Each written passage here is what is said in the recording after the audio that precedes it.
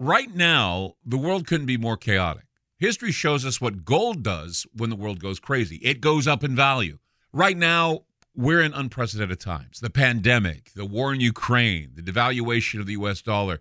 Gold and other precious metals are a defense measure against the hyperinflation that's happening right now. So, what can you do to protect yourself? This is what you do. Call my friend Alan Johnson at United Gold Group. He's dedicated to helping people secure their retirement income. He'll help you with gold, silver, and other precious metals and show you how to set up your own self-directed IRA. Safe and secure, United Gold Group makes gold ownership easy and affordable. There couldn't be a better time. Call now and get a Silver American Eagle proof set with a qualified IRA. Call 800-753-8534. Again, that's 800-753-8534. Or visit UnitedGoldGroup.com. I'm Clyde Lewis, and you're about to listen to a sample of today's Ground Zero show. If you'd like to hear the podcast in its entirety, sign up at aftermath.media. I'm Clyde Lewis, and this is Ground Zero. The numbers to call tonight, 503-225-0860. That's 503-225-0860. It is a dark day here in the Pacific Northwest. I mean, we've been having a lot of them lately. It's like, why even have summer when it's so dark outside? It's almost twilight right now. And it's only 7:08. And usually, the sun goes down around, 9:30 or kind of closer to 9. But it's almost like the sun's about to go down now. And you know why? Because we have this, what they call the atmospheric river.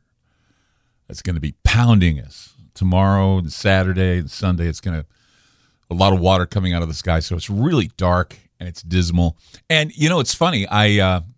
It's days like today where the paranormal side comes out in me. And I sit in my kitchen, sit at my kitchen table with my laptop, having some coffee and looking out the window, and, all these dark thoughts enter my head. And I know for some of you that are on the East Coast and Central Time, you're already probably listening to me in the darkness. And I thought about a story that I had told to me, what was it, yesterday, I think? It was a couple of days ago. I was in a convenience store. Actually, it's a little market that's next to my apartment.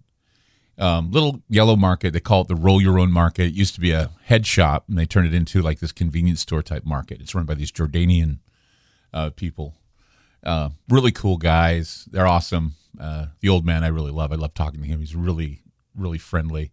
And one of their brothers just came in from Jordan, and he's going to do hair there. I think it's going to be like a hairstylist shop and a head shop, and it's just a nice place to hang out and talk with these guys. And he knows who I am.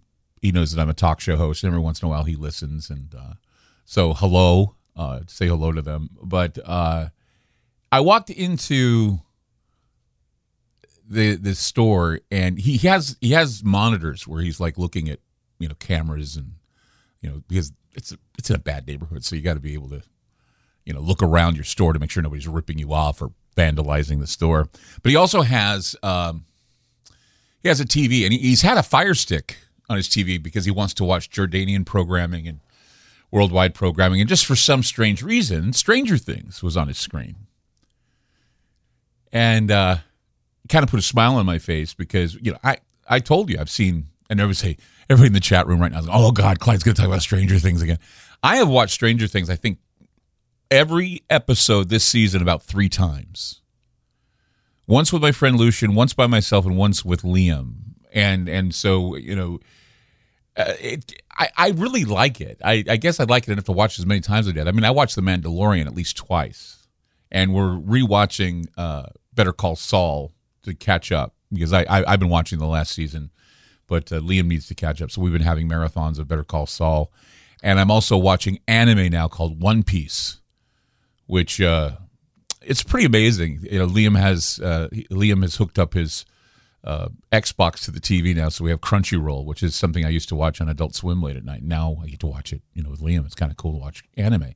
But he was watching Stranger Things, kind of put a smile on my face, and he saw me smiling. He goes, "Oh, you like?" He says. I said, "Oh, yeah." He started asking me questions about it because he knew I did a radio show that deals with paranormal subjects and other crazy subjects. And so he told me, he said, that in Jordan, these things, these strange occurrences happen all the time. He says that anomalous things, activities, they happen all the time, and stories of strange things are abundant. And he told me that he knew this taxi driver who picked up a woman who was draped in black. And she asked the driver, she's driving to a cemetery, and it was like this really old cemetery on the other side of town. And she said she wanted to pay respects to the dead. And apparently this woman had this odd voice. The voice was high and squeaky. It's a very high and squeaky voice, very monosyllabic and kind of squeaky and high.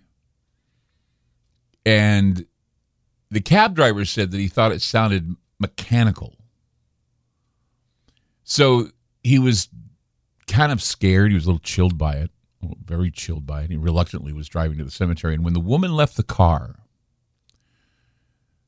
the cab driver noticed that she had cloven feet like a goat. And then he noticed that her eyes were pitch black. And needless to say, the woman didn't pay her fare. And the cab driver did not care. He wanted to get out of there. He wanted to leave the cemetery as fast as he could. But it was a simple story. But, for him, it was chilling. And I'm sure, I've heard stories from others. There was a story one time where I was in a cab and there was a guy, I think he was from Iraq or Iran, and he was telling me a story about a ghost goat. It was always about goats, goat men, dog men, I don't know what it is with these hybrid dogs, wolves, goats, but yeah, goat man, ram man, werewolves. Of course, we know about skinwalkers and chupacabra and all that stuff. But, as I was talking with the guy at the market, he said that, there are strong beliefs in the Middle East that there are portals and openings in the earth where the jinn and the beasts from the abyss come out and they roam the earth.